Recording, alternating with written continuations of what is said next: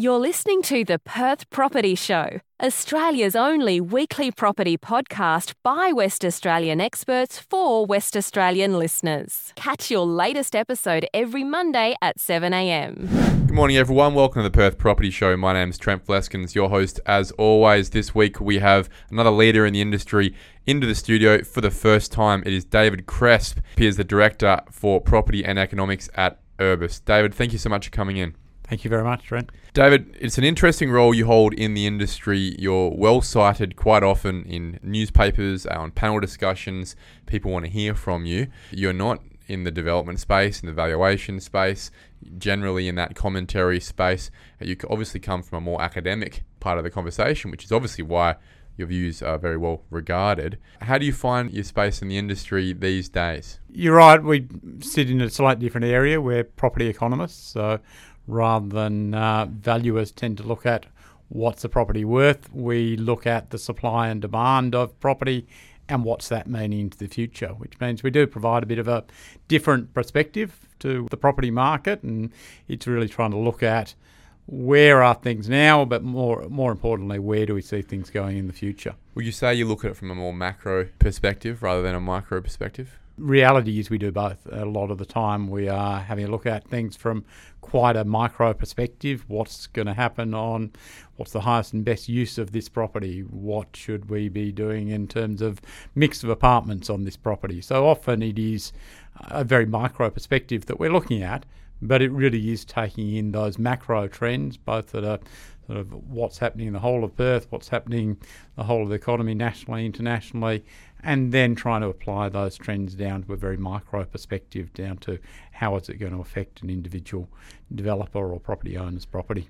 Well, what you're doing there is you're referring to your day-to-day work. Obviously, you guys work for private clients. Yep. These guys hire you to come in, provide market assessments, market forecasts, due diligence, stakeholder engagement, development feasibility studies.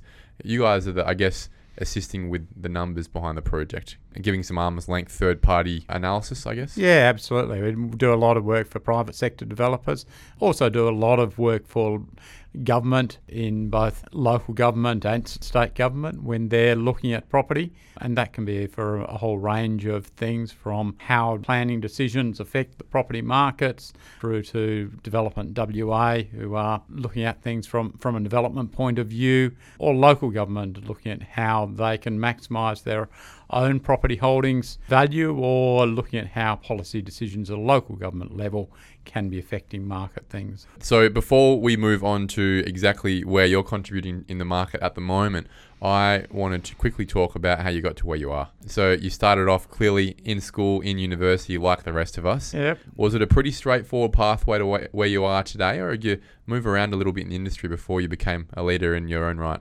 I've been in the property industry since after university. I did Bachelor of Commerce, majoring in property at university. And that would have been at Curtin, right? Yeah, yep. It was indeed. And probably like lots of people, I went into a commerce degree not quite knowing what I was going to get out of a commerce degree. And I liked economics, for research side of things, and fell into the property stream of things. And when I finished university, my first job was at what was then Collier's Jardine, working in the sales department as an analyst then, and doing cash flows on everything that we were selling at the time, and pulling together things for the sales department. So helping with these information memorandums? Information memorandums, cash flows, helping out valves departments, writing databases, writing cash flows. Yeah, lots of that.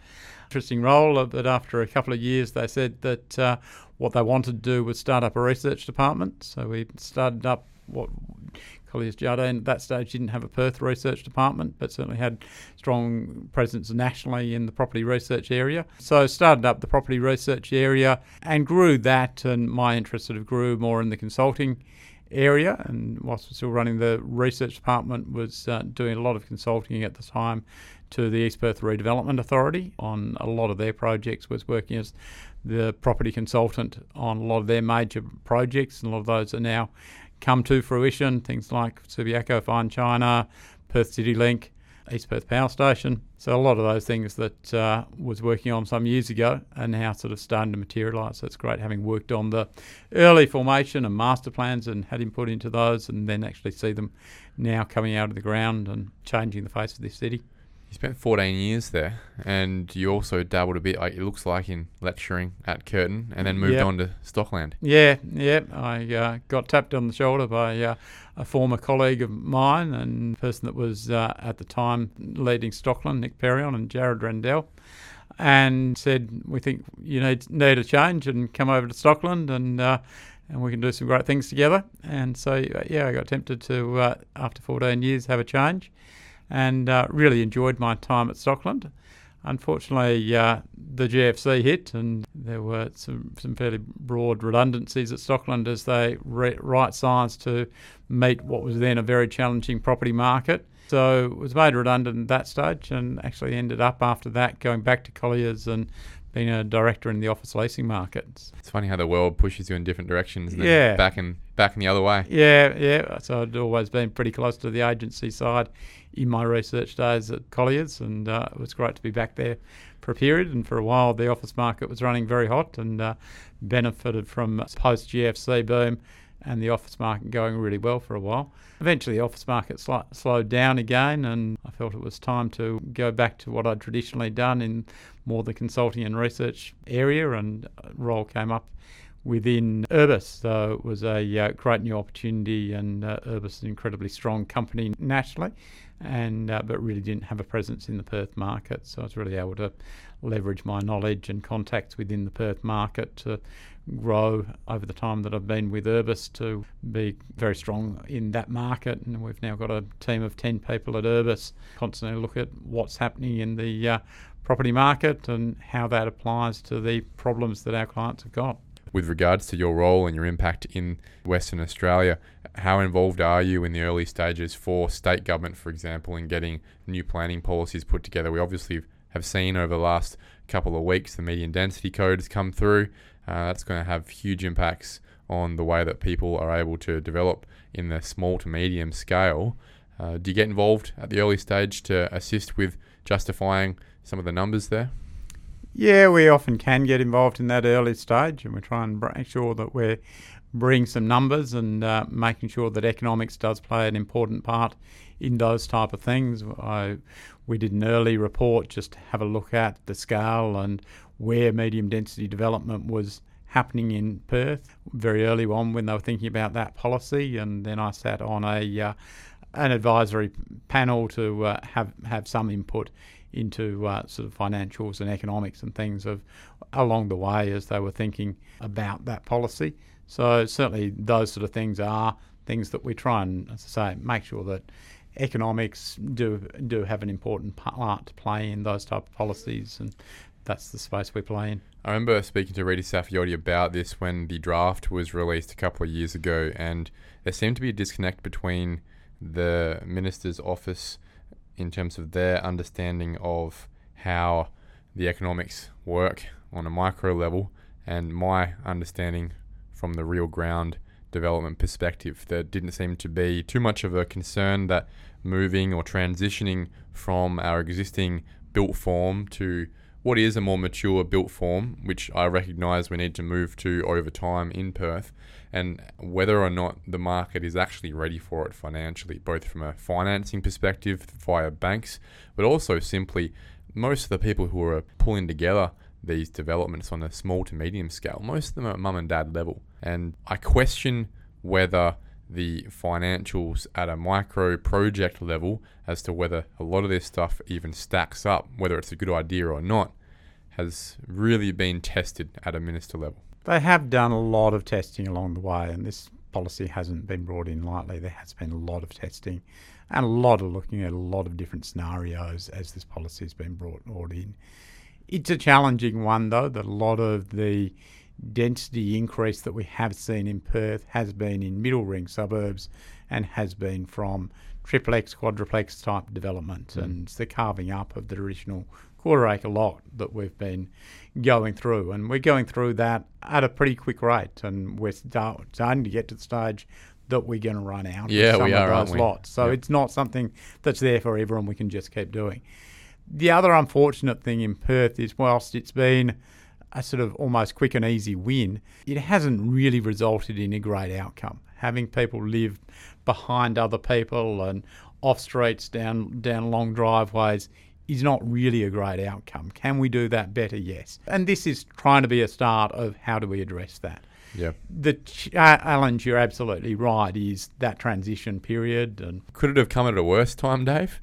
With regards it's certainly a challenging period, supply? and it's certainly a challenging period with housing supply. And we're building a lot of single residential dwellings, and they will come onto the market. Is that going to be enough supply in the short term? No, it's probably not. Nowhere near. No, and now we've hit a period that with higher interest rates, the demand for new housing slowed down as well.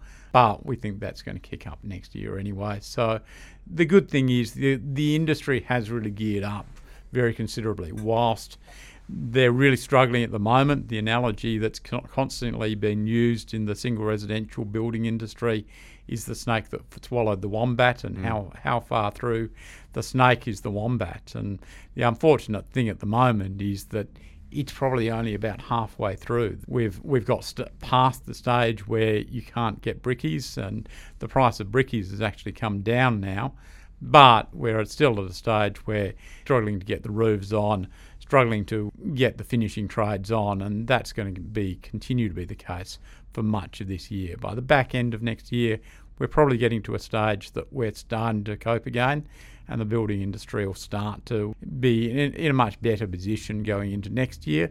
But as I say, the good thing from an economic point of view and a capacity point of view of the industry is we do have a big, very active and very capable single residential dwelling housing market there at the moment of builders that can produce.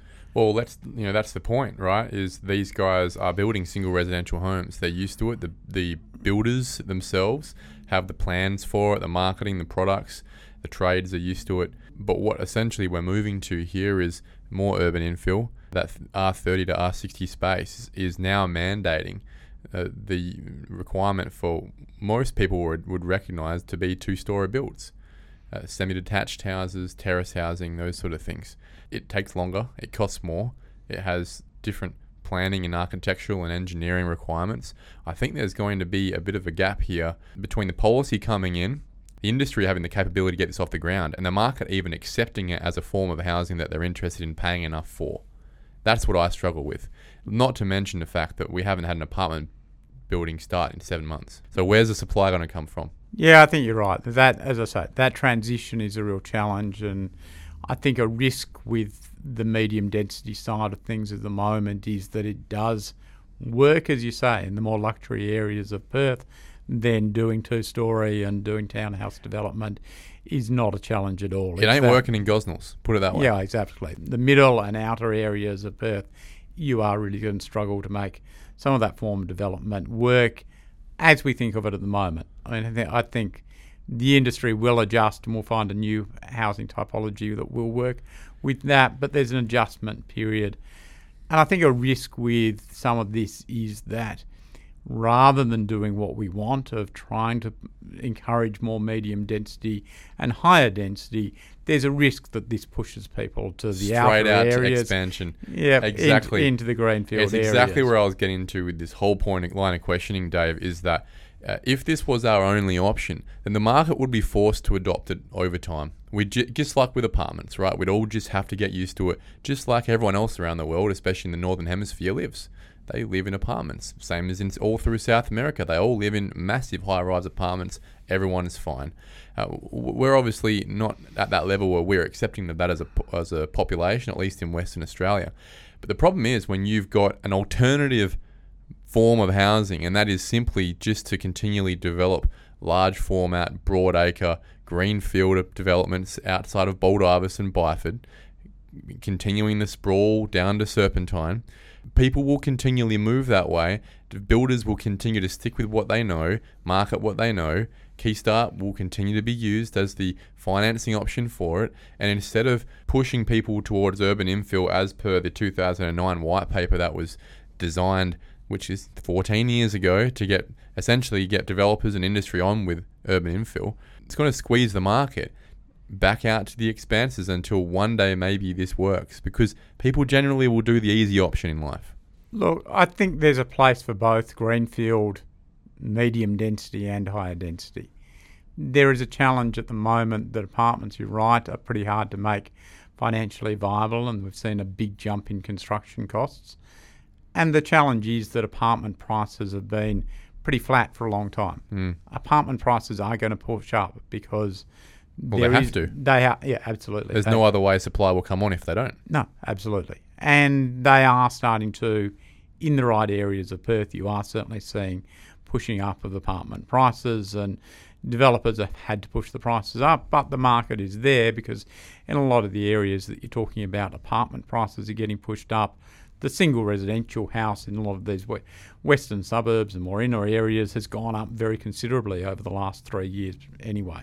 So there is more room for growth in apartment prices, and we saw apartment prices be stable for a very long period of time there as well. There is a room absolutely for outer areas, and we're going to continue to need greenfield supply. But I do think that there is a younger cohort starting to happen that don't necessarily want to be living in Alkimos or Yanchep or Ellenbrook or outer areas, and are starting to say, hold on, no, an hour of travel and is not what I want in my life each way. I'm prepared to pay more to be in a lifestyle location where my time has value, and I'm also able to save money on other things such as driving my car and other transport costs and things, and look at a total cost of living, not just what's my mortgage. And I think for a long time in Perth, there has been an attitude that what you need in Perth to succeed is that you need a 4-bedroom house on a 1/4-acre block, and that's sort of this old attitude, and it's got to be double brick. I think there's a new attitude starting to come in that realises, well, there is no such thing as a 1/4-acre block for younger people anymore. Even if I go out to the outer burbs, then the average lot size these days is about 370 square metres. I'm not getting a big lot. I don't intend to have 3 children. I don't actually need a 4-bedroom house. Let's actually think about what's the right type of housing for me, not what do my parents think is the right thing that should have value and that I should be buying. And that's that cosmopolitan shift that the East Coast has already made 10, 15 years ago. People on the East Coast don't see it as a compromise to buy a really lovely apartment with river views or ocean views, whether it's in Brisbane or in the Gold Coast or in the harbour in Sydney or Melbourne. They're seen as luxury products a lot of the time, and they hold value in the same way that houses do. In Perth, culturally, we've just struggled with that, haven't we?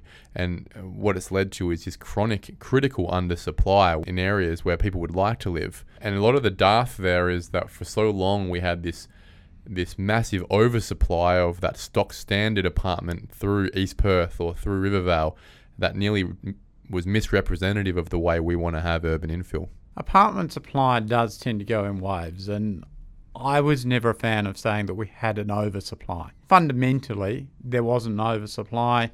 It was taking longer for builders or developers to sell out of product than they would have liked. Did we chronically oversupply the market? No, we never actually got to that stage, and we were a very long way from it. In fact, we were supplying largely in line with demand, but some was it in the right places though? Look, I think it was. We produced a variety of stock, and generally it's been in the right places. As I say, at times it takes longer for a developer to sell out of their product than they would like, and it hasn't been as successful as they would like. But the word oversupply, particularly in a Perth context, and again, coming to the fact that we're a very young apartment supply market, and you're right, we're not yet used to it, but people see apartment buildings when they're driving to work. They see it in their local areas and things, and it's quite in your face. There's cranes on the sky, and when you drive past it, you really notice it. What they don't notice in Perth is that we're creating new suburbs every year, and there are thousands of new dwellings that are happening at the urban fringe every day. They don't notice that because they'll drive past the freeway and notice 10 new homes. It doesn't offend them. The edge of the freeway. And it doesn't offend them, and a lot of people aren't even aware of the scale that we're rolling this sort of stuff out. But they'll see a big apartment building and be shocked by it, sort of thing. And so they get this sort of attitude, oh, it's oversupplied. And that seems to suggest to people we're building more than will ever get taken up. That was never ever the case in Perth. We've taken them up.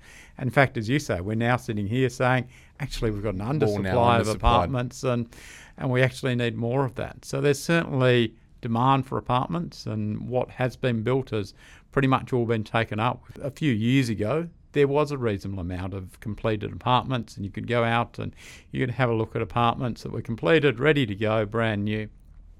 You try doing that today, there's a real shortage of apartments that are actually completed, and so we're now starting to see more focus again on buying off the plan. But as we've discussed, it's now getting more expensive and more challenging for developers to do it. It's a big issue because you see a lot of developers, there's actually a few thousand apartments worth of projects now that are sitting on ice, either because developers can't make it stack up at existing prices, don't trust the construction price won't continue to go up, or that the builder won't put a number to a contract. So there's a little bit of a Mexican standoff at the moment between the buyer, the developer and the builder, who all of them would like to see a project happen, but none of them want to take the risk to actually get it completed. Yeah, there are a few developments that are starting to go well, and we've just finished our Q1 survey, and Dunes, for example, by Edge went really well with sales. And again, an example of a location of Scarborough that hadn't seen any new supply for a little while. Beach Shack has now sold out and went incredibly well. And there's certainly in Scarborough a strong demand from people who are wanting to downsize, and the baby boomers don't need the big house there and have got the money and been living in that sort of coastal northern beaches lifestyle. Have we seen a shift in price from Beach Shack to Dune? Obviously, yes, you've had to, because of that jump in construction prices. So yes, you are seeing price escalation in those type of areas, and we need it. But you have a look at, it was something in the paper the other day saying how much the fact that we see a lot of complaints about apartments, but the vast majority of people, particularly in where we're seeing new development in inner areas, and whether it's Scarborough or whether it's One Subiaco or developments like the Grove, the vast majority of those people are local people who want to be able to downsize in their own area, want to continue to live in those type of areas, and there's been a real lack of supply in those type of areas. The theme that's coming up here is that it's obviously been working over the last few years prior to a lot of the cost escalation in the western suburbs. Do you see it working at Bayswater train station, Maylands train station, out in Glendalough, for example? We have certainly seen development around the Maylands train station historically. But going forward? Look, it's going to take a bit of time to transition again, and for development costs to sort of settle down a bit and everyone get more familiar with where building costs will be. And I think the current real challenge out there at the moment, as you've highlighted, is that developers actually getting firm feel of where building costs are and having certainty about being able to lock things in and lock a builder in and get going with a project, and having certainty of what the costs are. We've seen so much escalation over the last few years, a lack of availability of builders. It's been really tough for developers. But it's cyclical and things will settle down. I think by next year we'll be in a much better position, that developers will start getting a feel again for where the costs are, and we can start to see things happen again. The apartment prices will push up. We're going into a market where, I wouldn't say we've seen oversupply by any means, but we've seen a good ready availability of supply. Now we're going into a market where there's going to be a lack of availability of supply. Prices will push up, the costs will stabilise, and things will come around. Would I say to anyone right now, rush out to Bayswater, there's a great opportunity to apartment development there now? No, but I think the good thing and the exciting thing about some of these new precincts, and particularly like a Bayswater station, is it is in a pretty middle area of Perth. If you have a look around there, there's certainly housing around there that is at a decent price and it is in a desirable location, and it's got a lot of good things happening around there that can make it into a pretty exciting precinct in the future.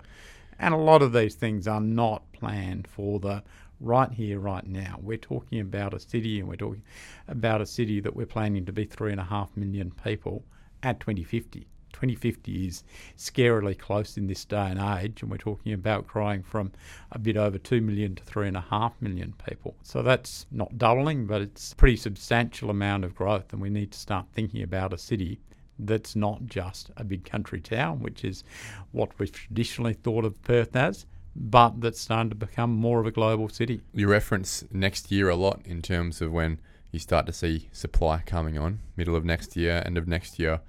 Obviously, we know that from basic economics, if supply is limited and demand is stable, price can only go one way, modulated by affordability. Given that, what's your near-term view of where Perth's market goes? Obviously, we hear a lot of fluff from the East Coast, a lot of commentary from people who shouldn't be commentating on our market or don't have a true understanding of our market. You are the economist on the ground in Western Australia. What is your view on, given the fundamentals of demand and supply, where prices are going at certain price points in Perth? Yeah, I'm pretty positive about the growth in Perth prices. And if you're a property owner or you're a property investor, I'm pretty positive about it. I'm pretty scared that there is the potential over the next 3 years that prices could actually have a run, which I think is dangerous from Perth from an economic point of view, that we've coveted the fact that we're the most affordable city in Australia. We want people to be coming here. We know that we need more trades. We know that we need more doctors, builders. Everywhere you look at in Perth at the moment, we need more people. To be able to do that, having the most affordable property prices in Australia is a great benefit, and we're really starting to reap the benefits of that at the moment, that we are seeing, for the first time in a long time, really strong net interstate migration. And we're also starting to see some strong overseas migration start to emerge as well. All that's great, but all that's going to put a lot of pressure on the market over the next 3 years. We know, and we're seeing it, the population is growing. We know that we've got a real shortage of rental housing, and as you say, even property for people to own or occupy is at a shortage at the moment, and we've got a building crisis at the moment. Next year, that residential building crisis will get over that hump, and hopefully the wombat's through the snake by late this year, and the building industry is starting to get on its feet again and ready to continue to produce, which I think there is going to be the demand there for. So how much do we have a run on property prices? It's going to depend a lot on that supply side. How ready are we to produce new housing in line with the demand? Well, I posit there's no readiness to produce new housing in all of 2023. And the numbers would show it. There's been land sales have fallen off a cliff, which indicates that there will be no demand for new supply in the first place. No apartment complex has actually started in the last 7 months. Its commencement of construction. So where is the new supply coming? If there is no new supply coming on, then it's only mortgage stress that would bring any extra supply to a market, more so than the usual seasonality.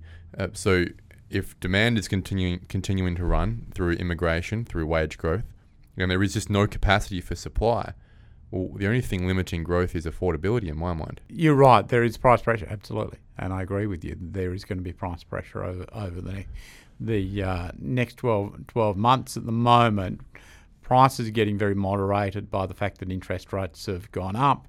What does an economist like you think about this? How is it going to affect us, interest rates? Will it affect different people at different levels? Oh, absolutely. And if you have a look at the apartment market, for example, then a lot of the buyers are not having to borrow anyway. So they're a lot less affected by interest because rates. They're downsizing. Yeah. And that's a particular segment of the apartment market that works right now. And I would say that it's a bit of a warped perspective right now, because usually the apartment market in a broad sense is not just downsizers with cash. It's actually a lot of investors. It's a lot of first home buyers. We're just not seeing them get in because they're otherwise incentivized to buy things a lot earlier and now because they need to live somewhere right now, or they don't have faith in the apartment market's fundamentals, so they invest somewhere else right now. And it's only the downsizers who have time on their hands and cash in their pockets who are the only ones actually demanding apartments right now. Yeah, you're very right. At the moment, it is a very owner-occupier-led market. Normally it's not, right? No, and Perth's a bit of an anomaly in that sense. I mean, our figures have been showing that as much as sort of 70% of buyers have been owner-occupiers in the Perth market, which is very high compared to nationally. And you're right, normally there's a far stronger investor market. The investor market is absolutely getting whacked by interest rates at the moment, and sentiment. Sentiment drives property markets in a huge way. And so the investors have seen the downside of a long downward cycle, and the longest downward cycle that we've ever seen. So a lot of the investors have taken this uptick in the market that we've seen over the last few years to say, hey, I've had enough with property. I'm burnt out. Yeah. I've put it on the market. And that's what we're hearing continually in the current market, is that every property portfolio by agents has gone backwards and there's less property available for rent. And that's really what's causing this rental crisis. That's a fact, right? There are 11,000 properties on the market in 2016 to rent. There's now 1,700. Yep.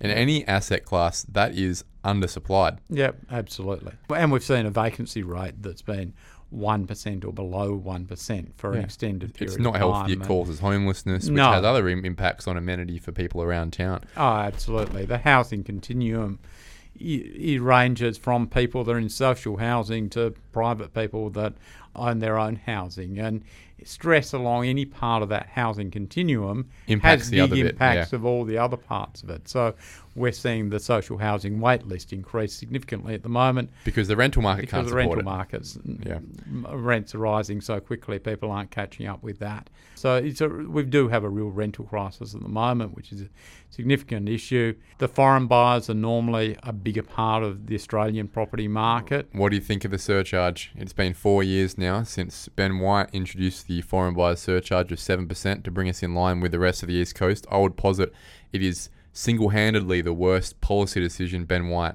had made in his tenure. If you look at the stats, $50 million in stamp duty a year was coming in from foreign buyers. Since the foreign buyer surcharge came in, we've been receiving about $8 million a year in stamp duty and about $8 million a year in foreign buyer surcharge. There's about $200 million from my calculations that's been left on the table since Ben White introduced the foreign buyer surcharge in 2019. I'd like to know how he answers for that. Obviously, he's not a minister anymore, but Mr. McGowan needs to be very aware of the impacts that decision has made on our economy. I think it's a real opportunity now if we were to remove the foreign buyer surcharge, and the changes in stamp duty did help, that the foreign buyers buying off the plan can get relief from that foreign buyer surcharge. But I think there's a real opportunity now to send a message to foreign buyers, if we were to remove that we want foreign investment. We need foreign investment. Yeah, we need to compete against the East Coast. We are competing for their money against the Gold Coast, and we are losing massively at the moment. Yeah, there's a real opportunity, as I say, to try and attract foreign buyers. The great thing from a developer point of view is, and an end economy point of view, foreign buyers tend to jump in developments early. They'll buy off the plan when often local buyers are a bit scared of buying off the plan early. Because they're not scared of apartments. No, they're not scared. They live in one. They're used to it, and they're also used to the process of buying off the plan. Those early buyers off the plans is what gets developments out of the ground and gets them happening. And the foreign buyers at the end of the day are often investors, or they're sending their children here to university. So they're never sell. They're supplying housing to the local market, or they're sending their children here to university. So it's got big economic gains for us. It's something that we really need in Perth. We need to have more of it. And yes, I think that taking that off the table, it hasn't been raising the money that it was forecast to be raising, particularly out of the apartment market. And it could be a really positive statement if that was to be removed at some stage. Well, if you know Mark McGowan and you've got his mobile number, please give him a call and tell him that would probably be the best thing he could do for our market. No more of these incentives. Just get rid of the surcharge and increase the investor pool. There are a number of things you'd be doing, but that would be the top of my list, in my opinion. Alan Osler is the chief economist of NAB. He said that we would drop 13% this year. Is he embarrassingly wrong? I certainly don't see Perth property prices dropping anywhere near that. I mean, we've seen really a stabilisation of the Perth property prices, depending on whose figures you look at. We've gone very minorly into the negatives, but certainly in the inner areas in Perth, the property prices haven't dropped at all. And neither of the lower quartile price points, because they're still affordable. Yeah, exactly. I mean, we're still a very affordable housing market, despite the interest rate increases. And the incomes in Perth are some of the best in the country. Gone are the days that when I was young, you had to go over to Sydney to get a pay increase. These days, it's almost the other way around in a lot of industries. People are coming over here to get a pay increase. You only need to look at the and half their mortgage, and some of the campaigns that have been run for people like police out of the UK that come to Perth, and you get a substantial pay increase from where you are at the UK. So we are in an enviable position that we've still got relatively affordable houses and good wages. We just need somewhere to put them. Dave, before you go, Urbis puts out a report called the Essentials Report. Now, it would be remiss of me not to ask you to rattle that off for us, for everyone listening. Yeah, sure. Well, what we do is we collect, and we're the industry benchmarker for the apartment market, not only here but nationally. We collect data from a lot of the major developers, then give them access back into a dashboard called the Apartment Market Essentials Dashboard. It is very much sort of an industry product, and it is the larger developers that have access to this data, and not so much that people download readily, but we often put press releases out and try and give people a bit of insight to what's happening in the apartment market. So just some of the things that we saw happen, that very much in line with our discussions. Last year, 2022, we saw a real drop in the amount of apartments that were completed in 2022, lowest year that we'd seen for quite some time, only 770 apartments completed across Perth. When you look at that and you compare that back to 2017, we're at almost 3,000 apartments that got completed in 2017. So 5 years later, you can see where the housing supply is in the rental space. We're very low. There is a fair bit under the pipeline at the moment, and this year we'll expect to see about 2,000 apartments completed this year. So we see a bit of a kick up across a broad range of areas of projects that have been under construction over the last 2 years, so who's 3 years. The Grove, Civic Heart?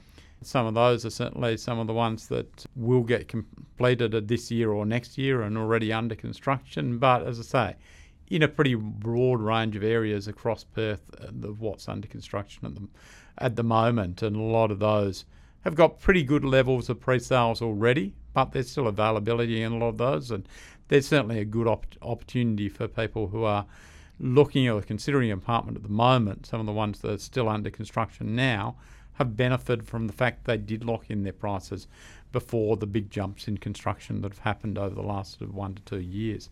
So certainly still a fair bit under construction that can be completed this year, and even into next year, sort of at least 1,500 apartments that will get completed into next year. So still some coming through. The sales have been knocked around by the fact that lack of confidence that we've been talking in the market, but this quarter certainly saw a bit of a tick up from where we saw last quarter. Last quarter seemed to be the quarter that really got hit by the drop in sentiment and uncertainty, and saw sales for that quarter drop down to 195 sales, and now back to 250 apartments sold in the last quarter, both off the plan and in completed product. As we were saying, one of the big changes that's happened in the market is the availability of apartments that have been completed. So if we have a look now where we're at with apartments that are available, and we're now down to about 550 apartments across all developments in Perth, in buildings that are completed and haven't yet sold out. But that's a big drop of where we were only a couple of years ago. So of the 7,000 properties available in the market right now, 500 of them are apartments, is what you're saying? Oh, in brand new apartments, yes. Yeah. We're tracking at the moment in active projects, so anything selling from being sold off the plans through to being sold final apartments on completion. We're tracking about 8,800 apartments that are in that sort of active stage. So huge number of developments across a vast variety of areas and things in Perth. But over 70% of those apartments have actually already been sold. So just highlighting, there are changes in Perth. We are seeing more demand for apartment product across Perth, and particularly the inner and the coastal sort of areas that are really viable at the moment. But there is demand, and as we say, it's pretty hard to make everything viable and come together at the moment, but it will bounce back, and we will see apartment development continue to be popular in Perth. And in fact, what we think in Perth in the medium and longer term is that we'll see a far higher proportion of the total amount of dwellings in Perth be apartment stock. Well, it's a necessity, isn't it? It is. Absolutely. There's only one way for our city to mature, and that is to look more like Brisbane. And to be honest, these guys have markets that are 10, 20, 30 years more mature than us. I think Brisbane's one that's a lot easier to relate to for Perth people. Brisbane's not actually that much bigger size city than us. They seem far more willing, though, to move with the times, to progress with urban infill. They have far less red tape. They have one city council for the whole metropolitan area, which obviously helps streamlining so much of the planning side of things too. It feels like a market that is much more willing to move with that urban infill and less objections, if that makes sense, to having it in their local area. Yeah, I think wherever you go, there's always that not in my backyard element. I mean, it's easy to look at Sydney and say, wow, you've seen so much development in Sydney. People must be very accepting of apartments and things in Sydney. I speak to our planning team over there and they say, no, it's not easy to get. It's probably harder, actually. Yeah, Sydney is actually a very hard system. Brisbane, you're right, is a pretty progressive system in a lot of ways. At the end of the day, though, the Perth system, whilst it's copped a bit of flack more recently, the JDAP system is actually working incredibly well, and not just from a development point of view. I think from a overall Perth moving forwards, JDAPs are actually doing exactly what they've been intended to do. They allow for input from local councils. They allow local councillors to be sitting there and have independent, non-biased people that can also look past just what's the very localised issue that might be there and political issues that might be there, and produce a non-biased outcome that is aimed at producing a great city. Oh, it's been very positive. The JDAP system has been very positive for progress from a commercial perspective. You think about all the childcare centres that have been approved and built in Western Australia and how hard that would have been if it was left to the political will of the councils. All these public services that come up, petrol stations, fast food, shopping centres, all these things, if they were left to a political spectrum, half of this stuff would never get up. So certainly helps. And the changes that have come in recently to reduce the threshold for JDAPs to get involved on a assessment level with urban infill as well will continue to assist a bit more for throughput. It's going to remove some of that red tape at the end of the day, isn't it? Yeah, absolutely. It's certainly steps in the right direction and certainly positive from a property development sense. But I think the really important thing here is that it gets seen that it's just positive for property developers. And I think people forget about that property developers at the end of the day provide a basic service. Are trying to produce dwelling. Shelter. Yep, trying to produce housing, trying to actually make a better city. So it's not just good for property developers. It's a good thing as Perth progresses. It's good for the economy. It's good for people able to get housing. Yeah. It's aimed at keeping affordable housing in Perth. So there's a lot of positives. It's not just good. It's not making money for property developers. Everyone benefits from urban infill. Yeah, it's got far bigger social and economic benefits that are often overlooked and it can often get a bad rap. But I think at the end of the day, when you look at what developers have to go through and some of the really challenging things and costly things that developers have had to go through to get through the process, it's not an easy ride for anyone. Developers will complain that it's a hard system for them to navigate. The planning system will say, yes, it's justified that you have to navigate this system and you have to be forced to produce a good outcome. So I think overall, on balance, the Perth system's actually doing a good job. David Cresp, Director of Property and Economics at Urbis. Thanks so much for the chat, mate. It's been very enlightening, and I look forward to having you on again with some more non-biased opinions of the Perth market. Thank you. Thank you for listening to another episode of the Perth Property Show. If you've only just joined the conversation, you can catch up by heading over to our website, perthpropertyshow.com.au, subscribing to the podcast, or joining our Facebook page. Don't forget to tune in next Monday at 7 a.m. for more expert insights, local analysis, and suburb spotlights. Happy hunting!